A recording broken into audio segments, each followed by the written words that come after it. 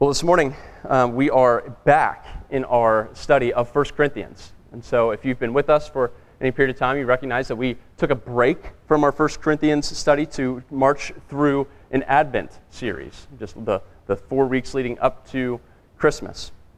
And so we did that, and now we are finished with that, and we now get to kick off the new year by going back to our 1 Corinthians study. So if you have a Bible, please turn to 1 Corinthians 10. That's where we're going to be. 1 Corinthians 10, and if you are using one of the blue provided Bibles near you, that's going to be on page 957. Page 957. And it's going to be helpful for you just to be looking at a Bible, whether that's your own Bible, whether it's that blue Bible, or even a Bible on your phone or tablet, just because we're going to spend a lot of time looking at the text. So what we try to do each week is let the text have the primary voice here. So we are going to read 1 Corinthians chapter 10, and we're going to go verses 1 through 22. Starting in verse 1. This is Paul writing to the Corinthians. He says, "For I do not want you to be unaware, brothers, that our fathers were all under the cloud, and all passed through the sea. And all were baptized into Moses in the cloud and in the sea. And all ate the same spiritual food, and all drank the same spiritual drink. For they drank from the spiritual rock that followed them, and the rock was Christ. Nevertheless, with most of them God was not pleased, for they were overthrown in the wilderness. Now these things took place as examples for us, that we might not desire evil as they did. Do not be idolaters, as some of them were. As it is written, the people sat down to eat and drink and rose up to play. We must not indulge in sexual immorality, as some of them did, and 23,000 fell in a single day. We must not put Christ to the test, as some of them did, and were destroyed by serpents, nor grumble, as some of them did, and were destroyed by the destroyer. Now these things happened to them as an example, but they were written down for our instruction, on whom the end of the ages has come. Therefore, let anyone who thinks that he stands take heed lest he fall. No temptation has overtaken you that is not common to man. God is faithful, and he will not let you be tempted beyond your ability. But with the temptation, he will provide the way of escape, that you may be able to endure it. Therefore, my beloved, flee from idolatry. I speak as to sensible people. Judge for yourselves what I say. The cup of blessing that we bless, is it not a participation in the blood of Christ? The bread that we break, is it not a participation in the body of Christ? Because there is one bread, we who are many are one body, for we all partake of the one bread. Consider the people of Israel. Are not those who eat the sacrifices participants in the altar? What do I imply then? That food offered to idols is anything, or that an idol is anything? No. I imply that what pagans sacrifice, they offer to demons, and not to God. I do not want you to be participants with demons. You cannot drink the cup of the Lord and the cup of demons. You cannot partake of the table of the Lord and the table of demons. Shall we provoke the Lord to jealousy? Are we stronger than he? Let's pray. Father, we thank you for a new year.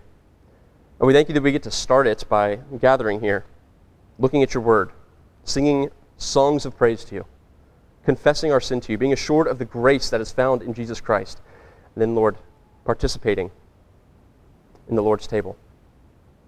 Thank you for these gifts. There's no greater way to start the year. And Lord, as we gather as a church, we pray for those who are battling physical ailments, or those who may have received bad news this week. God, we pray that you would comfort them. We pray for healing. Lord, we pray that as we as a church head into 2023, that we'd be a people that care for one another, that weep with those who weep, and rejoice with those who rejoice. We pray that we'd be a church that grows in our discipleship, that grows in our sanctification and in our holiness. God, we pray that as we look at your word this morning, that we would grow in our love for Christ and in our love for one another. Pray that that would be the theme throughout this entire year. Lord, may us May we be a people who are marked by evangelism. Help us to see those who are lost around us and be quick and eager to share with them this good news that sin can be removed through faith in Jesus Christ. God, and we pray that as we evangelize, we would see conversions, that there would be those who go from death to life. We pray that in our very own community here in Westerville, that there would be more faithful churches, more churches that would proclaim your word, that would stand firmly on what your word says and not be swayed by culture. God, we pray that Life Point Church would proclaim your word faithfully. Lord, we thank you for Maranatha Community Church in Pickerington and their faithfulness. Lord, continue to keep them faithful. And now, Lord, we pray for the world leaders. Lord, to think of Afghanistan, or as they are currently being run by the wicked regime of the Taliban. God, we pray that you would overthrow that wicked regime. We pray that righteousness would rule in Afghanistan. God, we pray for Albania and the Prime Minister, Edi Rama. God, grant him faith. Have him rule righteously. And now, Lord, as we go to your word, grant us eyes to see. Help me speak faithfully. Pray in Christ's name. Amen. Well, welcome to 2023. It's good to see you. And as many of you perhaps may be doing, is making New Year's resolutions.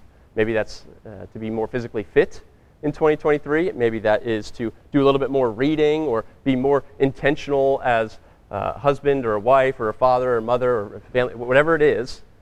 Perhaps maybe it's even career-oriented. Whatever it is, your actions in 2023 are going to say a lot about you. What you value, what you care about, what you're devoted to. And the question this morning is, what will 2023 say about us? What are the things that we're going to be most devoted to? What are the things that we are, as a people, are going to pursue most fervently? As we look at today's text, that's what Paul's getting at. He's saying that our actions reflect who we are. Our actions reflect who we are. Therefore, flee idolatry. That's what Paul's getting at in this text, that our actions reflect who we are. Therefore, flee idolatry. Now, because we've spent some time away from 1 Corinthians, I want to give us a little bit of a refresher, just to remind us as to what it is we've covered to date. So, 1 Corinthians is a letter written by Paul. It's his second letter to this group of people. So there's a 0 Corinthians, so to speak, that we don't have. And so he wrote to them the first time, and then they responded with some questions, and he also heard a report from Chloe's people. And so he first addressed this report that he heard from Chloe's people. We see that in chapters 1 through 6. And then in chapter 7, he begins to answer the questions that the Corinthians wrote back to him. And there are no less than 10 issues that Paul addresses when he's writing to the Corinthian church here. And so in chapters 1 through 4, we see the first issue, that there was unbiblical divisions within the church. I follow Paul, I follow Apollos, I follow Cephas. And he says, no, you should be united in Christ. And then in chapter 5, we see the second issue, where the church was tolerating sexual immorality. And they were proud of it. And Paul says, this shouldn't be so. You should be ashamed, and you should address the sexual immorality among you. And then in the first part of chapter 6, we see Paul addressing lawsuits that were taking place within the church. People within the church were suing each other in the public square. And then in the latter half of chapter 6, he addresses some people who were excusing sexual immorality because it took place outside of the body. They said, look, it takes place outside of the body, like God's more concerned about the soul, so therefore what I do outside of my body doesn't matter. Paul says, yes, it does. And then in chapter 7, we see the fifth issue, where there's confusion around marriage and singleness. And he addresses that. And then in chapters 8 through 10, where we find ourselves, we're on the last part of this, chapters 8 through 10, he addresses what was taking place in the Corinthian church where individuals were prioritizing their own rights above their brothers and sisters in Christ. So in chapter 8 with food, saw chapter 9 where Paul gives an example of how he laid down rights for the sake of reaching more. And now in chapter 10, we see him addressing this yet again. Now the theme of this entire book, 1 Corinthians, is that the church would be unified in the Lord Jesus Christ. unified in the Lord Jesus Christ. And so what was going on here in this chapter, just to give us a little bit more context, is that Corinth was a port city. And so it was very transient, lots of people in and out. And so because it was a port city, lots of people in and out, that meant that there were a lot of religious practices that went on. Lots of people come in, establish them, leave, and just whatever kind of religious activity you wanted to do, you could find it in Corinth. And so there were lots of temples. And each of these temples had their own practices, often revolving around food and drink, how they would worship their God. And so the Corinthian believers realized, as they said earlier, that, hey, we know there's only one true God. And all these other gods, these false gods, they're not really gods. So he said, so we actually feel okay going to these temples and participating in these rituals because we know that they're not actually being devoted toward any real God. Because there's only one true God. And so essentially what they were doing is they're treating these temples like restaurants. Hey, I really like the food over here with that practice. Why don't we go over to that temple tonight? Well, no, I don't have as much time. Let's go to the one where the practices are a little bit quicker. I just got to get out and we got to be a little bit quicker. So let's go over to that temple. Enjoy the food there. And their argument was decent in that there really is no other true God. There's only one true and living God. So these practices that are being devoted to these false gods are not being devoted to a real God. But Paul says, hey, what you do, the things that you partake in, says a lot about who you are. So don't go to these temples. He says, don't do what you're doing. And he makes this point in the first 22 verses of chapter 10 in a threefold way. So you can see that in your bulletin. There are 3 points. Here they are. Paul points out that we have a common heritage, common temptations, and a common fellowship. Common heritage, common temptations, and a common fellowship. So starting with that first one, common heritage. In verse 1, the Corinthians are reminded of their Israelite forefathers, Moses and Israel. They were being brought out of the land of Egypt. He says, for I do not want you to be unaware, brothers, that our fathers were all under the cloud and all passed through the sea. So they were being led by a pillar of cloud by day, pillar of fire by night, and they passed through the Red Sea. This is what Paul is alluding to. Now, some of you who are keen readers may come up with the question, the fair question, of how is it that Paul can say to the Corinthians, who are Gentiles, that your forefathers was Israel? Corinthians are Gentiles. How is it that Paul is calling the Israelite forefathers their forefathers? And here's what he's trying to make a point of, is that Jesus himself was an Israelite. And he was the only Israelite to perfectly fulfill the law. And so now all those, the Corinthians, when they put their faith in him, they receive his heritage, his history. And so his forefathers become theirs. And then he takes on their history, their sinful history. And so Israelites in the Old Testament were God's chosen people. They were within the covenant community. Gentiles were those who were outside of the covenant community. But now Paul can write to Gentiles, can write to the Corinthians, and say, you are Israelites. Your forefathers, Israel. You are now brought into the covenant community because you have placed your faith in Christ, the perfect Israelite, and you are now adopted into him. He swaps places with you. He steps outside of the covenant community and takes the wrath of God. You get to step in and enjoy the rewards of his perfect righteousness. And so Paul continues his argument, and he says that they were all baptized into Moses. It can seem like a strange phrase. They're baptized in the cloud, and they're baptized in the sea. And so what Paul is saying is that the Israelites, they were united to God through Moses. Moses was the mediator that God used to deliver his people from bondage to freedom.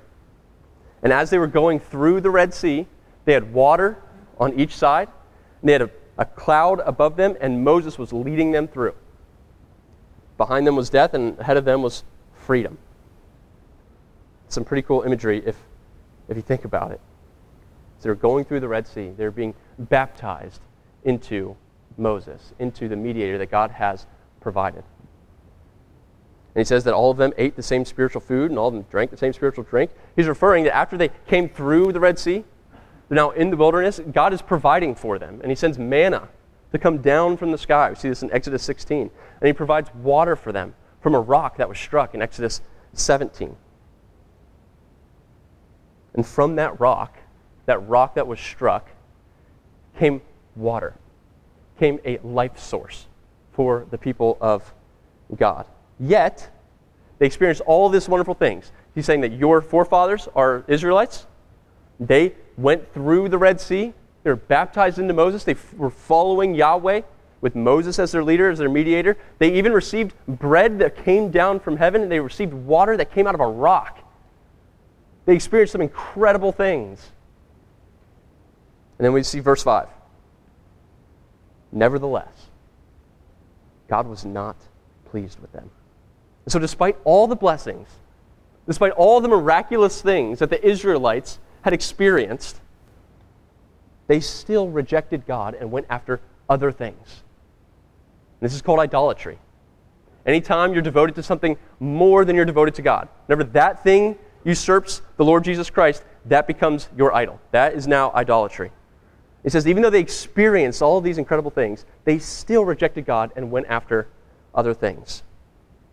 And Paul doesn't want the Corinthians to do that. He's saying there are issues in this church, and I don't want you to go the same way as your forefathers. Now don't forget, in verse 4, he called that rock, calls that spiritual rock, Christ. Now this is important for us. And so just as that rock was struck so that God's chosen people, Israel, can receive water that sustains their life, so also Christ was struck so that we who call on him may receive life. Paul's view of this rock is foreshadowing, and it's him pointing out that just as the Israelites rejected God's provision through a rock, now we see that Paul saying that Christ is this rock, that is prefiguring Israel's later rejection of God's provision of a Messiah, who is called the cornerstone. Another rock imagery. So they rejected the rock that provided water in the Old Testament, and now they're rejecting the cornerstone, the other way that God has provided life for them. And it's interesting to note also that while on the cross, when Jesus was being struck, when he was carrying the sins of his people, when he was receiving the wrath of God, one of the soldiers took a spear to his side. And what came out? Blood and water. And so we see again this rock, water coming forth. But it's not water to sustain you physically. It's water to sustain your soul so that you may live eternally. Paul wants the Corinthians to be self-controlled and disciplined so that they would not go after these idols, would not go after other things. He wants them to be focused on the Lord Jesus Christ. That Israel experienced all kinds of incredible things, and they still went astray. He says, you Corinthians, you've experienced some great things now. Don't follow the path of your forefathers. Stay focused. Stay self-disciplined and self-controlled on Christ. One commentary pointed it out this way. If you look at the end of chapter 9, you'll see what this commentary is getting at, where it talks about the runners who run, but only one receives the prize, and athletes exercise self-control. They do it to receive a perishable wreath, but we an imperishable. And so he points out, this commentary points out, that the logical link between the end of chapter 9 and the beginning of chapter 10 is easily discerned. All the runners run, but not all win. So also, all the Israelites experienced the blessings of the Exodus and divine provision, but not all made it to the promised land. And so, Christian, we start a new year. We look to what we're going to do in 2023 as we submit those plans to the Lord. Are you exercising self-control and discipline in your pursuit of Christ?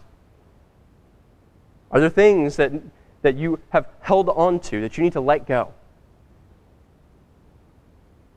Are we trusting our outward experiences for salvation? Maybe you say, well, I said a prayer one time. or I was baptized, or I take the Lord's Supper, or I go to church, I give faithfully. I've witnessed God do amazing things. Look, all that is wonderful, and all those are part of the Christian life. But none of those things remove your sin. Rather, we're saved by faith alone, in Christ alone. And the Israelites, despite their experience, were tempted to depart from God. They had great outward experiences. They were tempted to depart from God, and some of them did. And today, we too face a similar temptation. So going to 2023, we're going to be tempted every day to choose something other than Christ. Which brings us to our second point, common temptations. So we see here in verse 6, now these things took place as examples for us, that we might not desire evil as they did. So Paul is saying that these Israelites, they're a cautionary tale. They're an example of what not to do. And cautionary tales are effective learning methods. Many of us were taught not to lie because we were told about the boy who cried wolf. It's effective. When I was in driving school, I remember them showing us some pretty graphic images to show us what distracted driving can lead to. And it was effective. And so cautionary tales can be effective. And Paul is saying that these people, your forefathers, the Israelites, who went after other things, after experiencing all these wonderful things, went after other things rather than God, they should serve to you, Corinthians, as a cautionary tale. Don't be like them. Do not desire evil as they did. And so then he lists 4 things that the Israelites went after. And there are other things that you could put in here, but he's trying to draw a parallel between Israel and the believers in Corinth. Because the believers in Corinth were tempted with each of these things. So the first one you see in verse 7, he says, do not be idolaters. Do not elevate other things above God. Do not have greater devotion to something else other than the Lord Jesus Christ. So this is a personal warning for each individual believer in Corinth and here today to ensure that we're not elevating other things above the Lord Jesus Christ. Whether it's ourselves, whether it's our own happiness, whether it's our family or career, finances, hobbies, whatever it is, all those things can be good things, but they should never take the primary place that Christ should have in our lives. But it also serves as a corporate warning for us as a church to ensure that we are not here to elevate other things above Christ. We gather to worship Him, not to worship us, not to be entertained, not to build a brand or our own personal kingdom. We're here to proclaim Christ and Him crucified. It's a warning to us to not bring in new forms of worship that Christ did not prescribe. John Owen, in his book, Communion with God, he gets at this. And he says this, he says, the idea that the church has power to institute and appoint anything or ceremony pertaining to the worship of God other than what Christ Himself has instituted is the cause of all the horrible superstitions and idolatry that have arisen in the Christian world. It says when the church is tempted to bring in kinds of worship that were not prescribed in the Word of God, that's the cause of all kinds of horrible idolatry that takes place in the Christian world. And so we must be careful to orient our worship always around the way that God has prescribed for us to worship. Not in a way that we think would be innovative and cool and would bring more people in. We want to be faithful to the way that God has told us to worship. So the first thing that Paul points out there in verse 7 is do not be idolaters. The second thing is he says do not indulge in sexual immorality. Now Paul spent a lot of time on this in chapter 5, 6, and 7, so we don't need to spend as much time here, but basically he's saying don't engage in any kind of sexual activity outside of the marriage covenant. That's where that gift is to be had and nowhere else. Corinthians were tempted to go outside of that. We said that it was a very transient city. It's a port city. Think like New York City today. So there are plenty of opportunities for the Corinthian believers to engage in this. And some of them were prior to their conversion. And so Paul reminds them again, do not engage in sexual immorality. The third thing that he says is do not put Christ to the test. You see this in verse 9. Now, again, some keen readers here might be confused because he says do not put Christ to the test as some of them did. And he's referring to their Israelite forefathers. Now, what took place, that wilderness that Exodus and then them being in the wilderness, that took place over 1,300 years prior to Christ coming on the scene. So how is it that the Israelite forefathers can put Christ to the test when he hasn't yet come on the scene? Well, something worth noting here is that Paul again equates Christ with God. So he says when the Israelites put God to the test by grumbling against him, they were actually putting Christ to the test as well, because he's within the Godhead. The Israelites put him to the test with their impatience regarding his provision. But then now the Corinthians are putting Christ to the test by engaging in idolatrous practices. So just as the Israelites were going after false things and putting other things above God, now the Corinthians are putting other things above God. He equates Christ and the Father in Yahweh in the Old Testament as equal.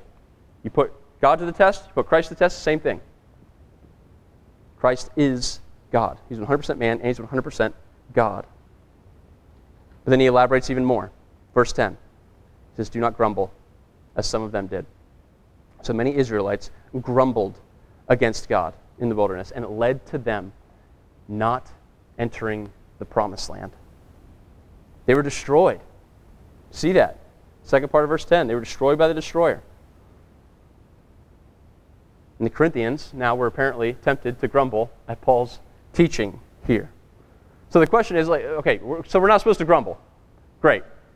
So does that mean we just have to put on a happy face all the time, going through some really difficult things? We're supposed to hashtag blessed our entire life here?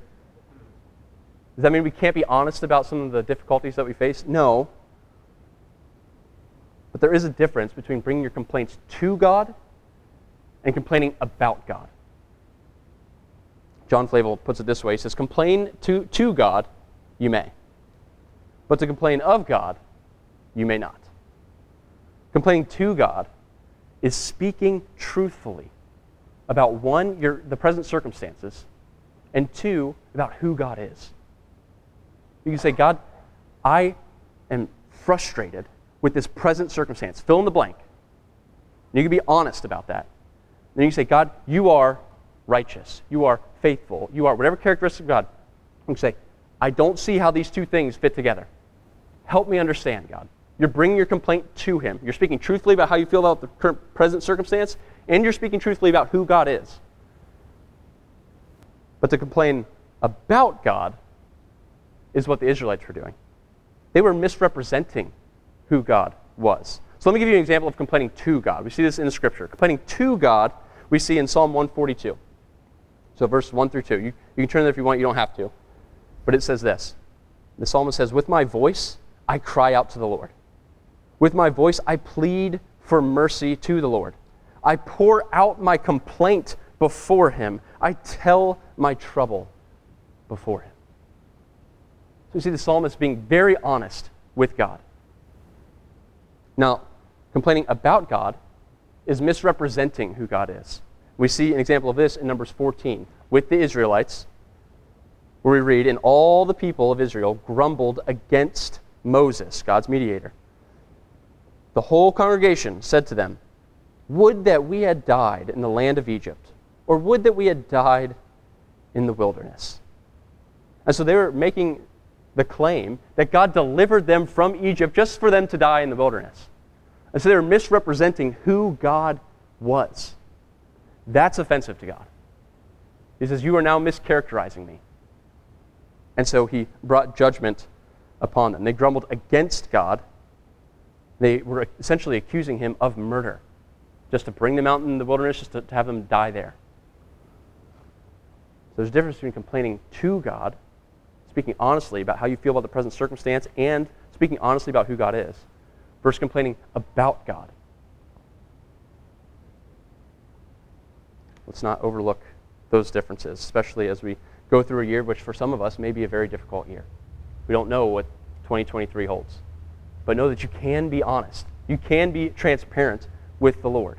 Speak honestly about your current feelings, but also speak honestly about who God is.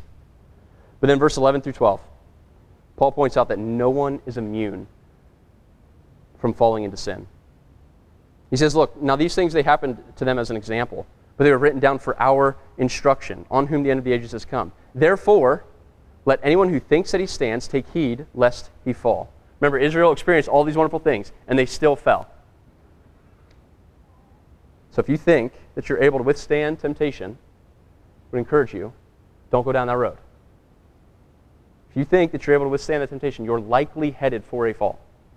So Christian, don't knowingly and willingly put yourself under temptation. Don't think more highly than you ought. You're not as strong as you think you are. Then he says in verse 13 that when you are tempted, this is the famous verse, when you are tempted, you can remember that every temptation someone else can relate to.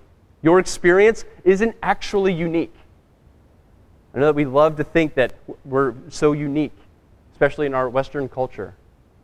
But every temptation you experience, someone else can relate to. Might not be the exact combination of all your experiences, but someone can relate to every temptation that you have gone through. And we know this, that God is faithful. And with every single one of those temptations, He will provide a way of escape. He's faithful to do it. The question isn't whether or not the way of escape is there. The question, more often than not, is whether or not we will take it. So we will face temptations of various kinds, but God is faithful to provide a way out. So as we head into 2023, let's consider what ways of escape did we overlook or ignore in 2022. Let's confess those to God. Let's confess them today. Let's ask Him for the strength to take that way of escape the next time we're tempted. So we've seen a common heritage, we've seen common temptations, and now we see a common fellowship. And so in verse 14, this is Paul's main point. This is what he's getting at in this whole chapter. He says, flee from idolatry. Flee from it. When we say idolatry, we're talking about devotion to something else at a higher level than your devotion to God. He says, flee from that. Have nothing to do with it. Then he gives these reasons for why to flee idolatry. We're going to look at verses 15 through 18 here. And the reason that he's getting at is that it implies fellowship. When we associate with some practices that might look like idolatrous practices, when the Corinthians were doing that, it implies their fellowship with that thing. When we act in a way that shows that we may perhaps be more devoted to something else other than the Lord Jesus Christ, it implies our fellowship with that thing rather than our fellowship with Christ. And so Paul offers two examples to get at this. The first one is a New Testament example, the Lord's Supper. See this in verses 16 and 17. Now that word, participation, that word is koinonia, which means fellow or participant. It implies fellowship. We see this in 1 Corinthians 1:9. Paul earlier uses the same word when he's talking to the Corinthians when we read, God is faithful, by whom you were called into the fellowship, the koinonia, of His Son, Jesus Christ, our Lord. So, Christian, when we drink the cup, as we get ready to participate in the Lord's Supper, when we drink the cup, we are saying we are participating, we have fellowship with Christ's blood. We are trusting that to remove all of our sin. Not our own practices, not our own sacrifices, not our own devotion. We are trusting Christ and what He has done, His shed blood to remove our sin. And then, when we eat the bread, we are saying we have fellowship with Christ's body. First with His church, the body of Christ, but also we're trusting in His perfect life to provide us with the righteousness that we need to be right. So we need our sin washed away, but then we also need a perfect righteousness imputed to us. And we participate in the Lord's Supper, we're saying we trust Christ for both of those. Through Him and Him alone. And as Paul says in verse 17, participating in the Lord's Supper, it makes us, many individuals here in this one room, it makes us one. It says that we are collectively saying that we participate in the one body of Jesus Christ. And then he offers an Old Testament example. He talks about altar sacrifices. We won't get into much detail here, but he's essentially saying that those who ate those sacrifices were identifying with Yahweh. So he points out that the religious practices that you participate in says something about who you have fellowship with. So don't treat these temples as restaurants. Every time you go to one, it's implying that you have fellowship with that demon, that false god. He says, I don't want you to be participants with them. So what's he getting at? Verse 19, he says, what do I imply? That food offered to idols is anything, or that an idol is anything? Now, he addressed this in 1 Corinthians 8, just a couple chapters ago. In verse 4, he said, "Therefore, as to the eating of food offered to idols, we know that an idol has no real existence, and that there is no God but one." So Paul knew that. The Corinthian church knew that. So he says, what am I implying? That an idol is something? He says, no, I imply, verse 20, that what pagans sacrifice, they offer to demons and not to God. So these aren't true gods. These are spiritual forces that are trying to lead you away from worshiping the true and living God. These idols are not true gods, but they do have demonic influence. One commentary points out that here Paul clarifies that the idols themselves do not have any valid spiritual reality and do not represent actual gods, but there is a spiritual reality behind them in that they have been created at the instigation of demons posing as gods, and those worshiping them worship those demons. Not everything religious, not everything that's supernatural is from God. Our battle is not against flesh and blood. It's against the spiritual powers. We recognize that there are demonic powers around us. So Paul's saying, do not participate in any of those things, because it shows that you have fellowship with them rather than fellowship with the true and living God. If we're to take, as Paul argues, 2 Corinthians, if we're to take every thought captive to obey Christ, how much more every action? Everything that we do implies fellowship to something. The question is, who is it fellowship to? He further makes his point in verse 21 and 22. He says, you can't drink the cup of the Lord and the cup of demons. You cannot partake of the table of the Lord and the table of demons. He says, look, you cannot have fellowship with Christ and with demons. Jesus says, follow me. Follow me. And so if you're following Christ, you are not following the influence of demons. Those of us who live here in Columbus, we recognize that we are not the only largish city here in the state. There's also Cleveland up north, and there's Cincinnati in the south. And it's real easy to get to both of those cities. All you have to do is hop on I-71. If you want to go to Cleveland, I-71 north. If you want to go to Cincinnati, I-71 south. You cannot hop on I-71 north and say, I'm going to Cincinnati. It will not work for you. You might think you're going to Cincinnati, but you will not end up in Cincinnati. In the same way, we cannot follow Christ and follow anything else. We can't serve two masters. So if we're following after Christ, then we must avoid the practices and the associations that come with following after something other than Christ. We can't follow Christ and engage in unrepentant sin. We are all sinners. The question isn't whether or not you sin. We all do.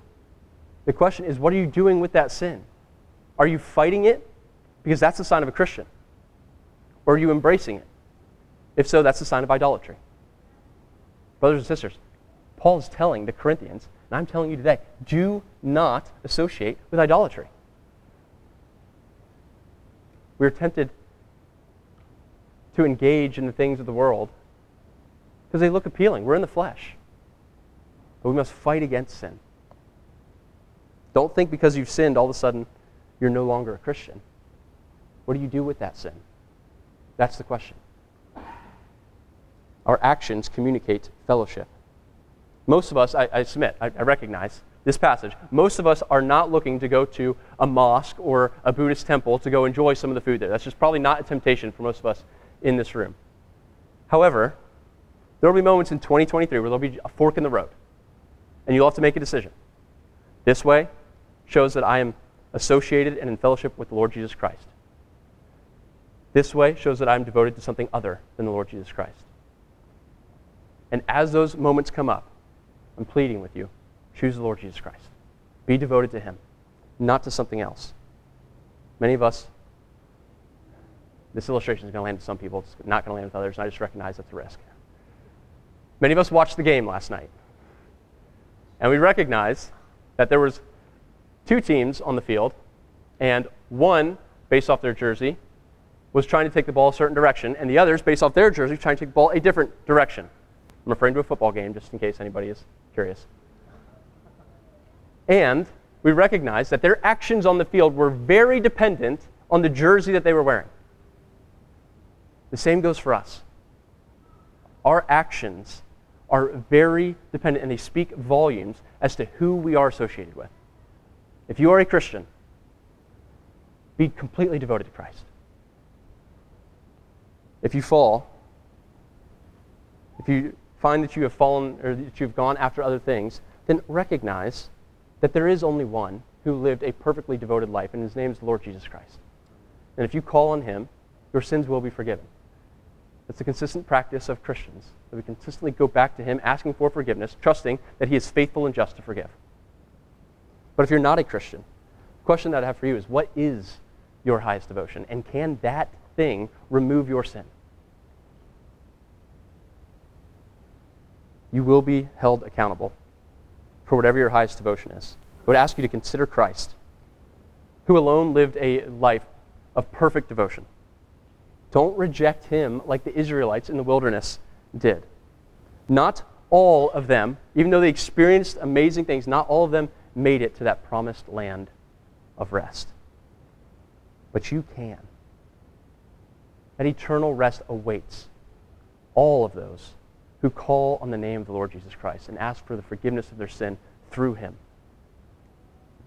Call on him today. Call on the rock who was struck so that you may have life. Let's pray.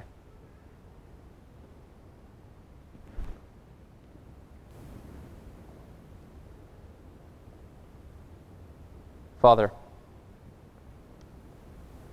thank you for caring for us, and thank you for providing a rock to be struck so that we may have life, despite our idolatry.